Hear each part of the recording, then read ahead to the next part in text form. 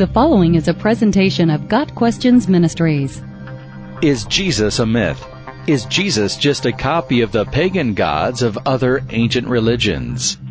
There are a number of people claiming that the accounts of Jesus, as recorded in the New Testament, are simply myths, borrowed from pagan folklore, such as the stories of Osiris, Dionysus, Adonis, Attis, and Mithras. The claim is that these myths are essentially the same story as the New Testament's narrative of Jesus Christ of Nazareth. As Dan Brown claims in the Da Vinci Code, nothing in Christianity is original. To discover the truth about the claim that the Gospel writers borrowed from mythology, it is important to 1. Unearth the history behind the assertions, 2. Examine the actual portrayals of the false gods being compared to Christ, 3. Expose any logical fallacies being made, and 4. Look at why the New Testament Gospels are trustworthy depictions of the true and historical Jesus Christ. The claim that Jesus was a myth or an exaggeration originated in the writings of liberal German theologians in the 19th century. They essentially said that Jesus was nothing more than a copy of popular dying and rising fertility gods in various places: Tammuz in Mesopotamia, Adonis in Syria, Attis in Asia Minor, and Horus in Egypt. Of note is the fact that none of the books containing these theories were taken seriously by the academics of the day. The assertion that Jesus was a recycled Tammuz, for example, was investigated by contemporary scholars and determined to be completely baseless. It has only been recently that these assertions have been resurrected, primarily due to the rise of the Internet and the mass distribution of information from unaccountable sources. This leads us to the next area of investigation. Do the mythological gods of antiquity really mirror the person of Jesus Christ? As an example, the Zeitgeist movie makes these claims about the Egyptian god Horus. He was born on December 25th of a virgin, Isis Mary. A star in the east proclaimed his arrival. 3 kings came to adore the newborn Savior. He became a child prodigy teacher at age 12. At age 30, he was baptized and began a ministry. Horus had 12 disciples. Horus was betrayed. He was crucified. He was buried for 3 days. He was resurrected after 3 days. However, when the actual writings about Horus are competently examined, this is what we find. Horus was born to Isis. There is no mention in history of her being called Mary. Moreover, Mary is our anglicized form of her real name, Miriam. Mary was not even used in the original texts of Scripture. Isis was not a virgin. She was the widow of Osiris and conceived Horus with Osiris. Horus was born in the month of Khoiak, October-November, not December 25th. Further, there is no mention in the Bible as to Christ's actual birth date. There is no record of 3 kings visiting Horus at his birth. The Bible never states the actual number of magi that came to see Jesus. Horus is not a savior in any way. He did not die for anyone. There are no accounts of Horus being a teacher at the age of 12. Horus was not baptized. The only account of Horus that involves water is one story where Horus is torn in pieces, with Isis requesting the crocodile god to fish him out of the water. Horus did not have a ministry. Horus did not have 12 disciples. According to the Horus accounts, Horus had 4 demigods that followed him, and there are some indications of 16 human followers and an unknown number of blacksmiths that went into battle with him. There is no account of Horus being betrayed by a friend. Horus did not die by crucifixion. There are various accounts of Horus's death, but none of them involve crucifixion. There is no account of Horus being buried for 3 days. Horus was not resurrected. There is no account of Horus coming out of the grave with the body he went in with. Some accounts have Horus or Osiris being brought back to life by Isis and then becoming the lord of the underworld.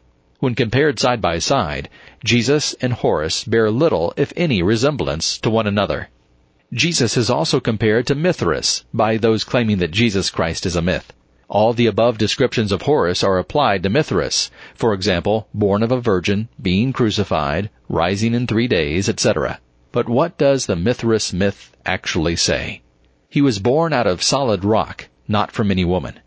He battled first with the sun, and then with a primeval bull, thought to be the first act of creation. Mithras killed the bull, which then became the ground of life for the human race. Mithras' birth was celebrated on December 25th, along with winter solstice. There is no mention of his being a great teacher. There is no mention of Mithras having 12 disciples. The idea that Mithras had 12 disciples may have come from a mural in which Mithras is surrounded by the 12 signs of the zodiac. Mithras had no bodily resurrection. Rather, when Mithras completed his earthly mission, he was taken to paradise in a chariot, alive and well. The early Christian writer Tertullian did write about Mithraic cults, reenacting resurrection scenes, but this occurred well after New Testament times, so if any copycatting was done, it was Mithraism copying Christianity. More examples can be given of Krishna, Attis, Dionysus, and other mythological gods. But the result is the same. In the end, the historical Jesus portrayed in the Bible is unique. The alleged similarities of Jesus' story to pagan myths are greatly exaggerated.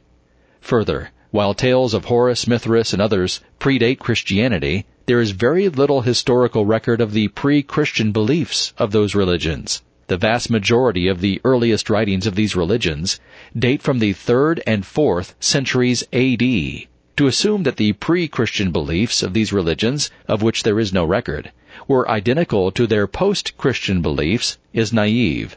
It is more logical to attribute any similarities between these religions and Christianity to the religions copying Christian teachings about Jesus. This leads us to the next area to examine: the logical fallacies committed by those claiming that Christianity borrowed from pagan mystery religions. We'll consider 2 fallacies in particular: the fallacy of the false cause and the terminological fallacy. If one thing precedes another, some conclude that the first thing must have caused the second. This is the fallacy of the false cause. A rooster may crow before the sunrise every morning, but that does not mean the rooster causes the sun to rise. Even if pre-Christian accounts of mythological gods closely resembled Christ, and they do not, it does not mean that they caused the gospel writers to invent a false Jesus. Making such a claim is akin to saying the TV series Star Trek caused the NASA space shuttle program. The terminological fallacy occurs when words are redefined to prove a point. For example, the Zeitgeist movie says that Horus began his ministry, but the word ministry is being redefined. Horus had no actual ministry, nothing like that of Christ's ministry. Those claiming a link between Mithras and Jesus talk about the baptism that initiated prospects into the Mithras cult. But what was it actually? Mithraic priests would place initiates into a pit, suspend a bull over the pit, and slit the bull's stomach, covering the initiates in blood and gore. Such a practice bears no resemblance whatsoever to Christian baptism, a person going underwater, symbolizing the death of Christ, and then coming back out of the water, symbolizing Christ's resurrection. But advocates of a mythological Jesus deceptively use the same term, baptism, to describe both rites in hopes of linking the two. This brings us to the subject of the truthfulness of the New Testament. No other work of antiquity has more evidence to its historical veracity than the New Testament. The New Testament has more writers, 9, better writers, and earlier writers than any other document from that era. Further, history testifies that these writers went to their deaths claiming that Jesus had risen from the dead.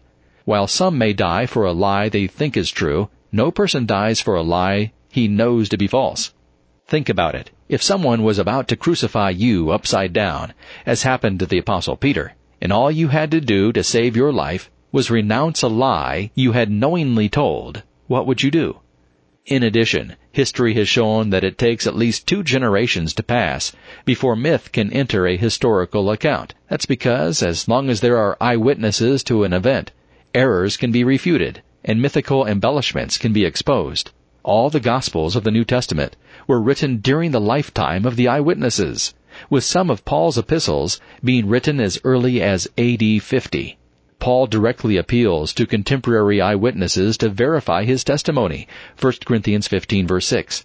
The New Testament attests to the fact that in the first century, Jesus was not mistaken for any other god. When Paul preached in Athens, the elite thinkers of that city said, "He seems to be a proclaimer of strange deities," because he was preaching Jesus and the resurrection. And they took him and brought him to the Areopagus, saying, "May we know what this new teaching is which you are proclaiming? For you are bringing some strange things to our ears, so we want to know what these things mean." Acts 17, verses 18 through 20. Clearly, if Paul were simply rehashing stories of other gods, the Athenians would not have referred to his doctrine as a new and strange teaching. If dying and rising gods were plentiful in the first century, why, when the Apostle Paul preached Jesus rising from the dead, did the Epicureans and Stoics not remark, just like Horus and Mithras? In conclusion, the claim that Jesus is a copy of mythological gods originated with authors whose works have been discounted by academia, contain logical fallacies, and cannot compare to the New Testament Gospels, which have withstood nearly 2,000 years of intense scrutiny. The alleged parallels between Jesus and other gods disappear when the original myths are examined. The Jesus is a myth theory relies on selective descriptions, redefined words, and false assumptions. Jesus Christ is unique in history, with his voice rising above all false gods as he asks the question that ultimately determines a person's eternal destiny. Who do you say I am? Matthew 16, verse 15. Got Questions Ministry seeks to glorify the Lord Jesus Christ by providing biblical answers to today's questions. Online at gotquestions.org.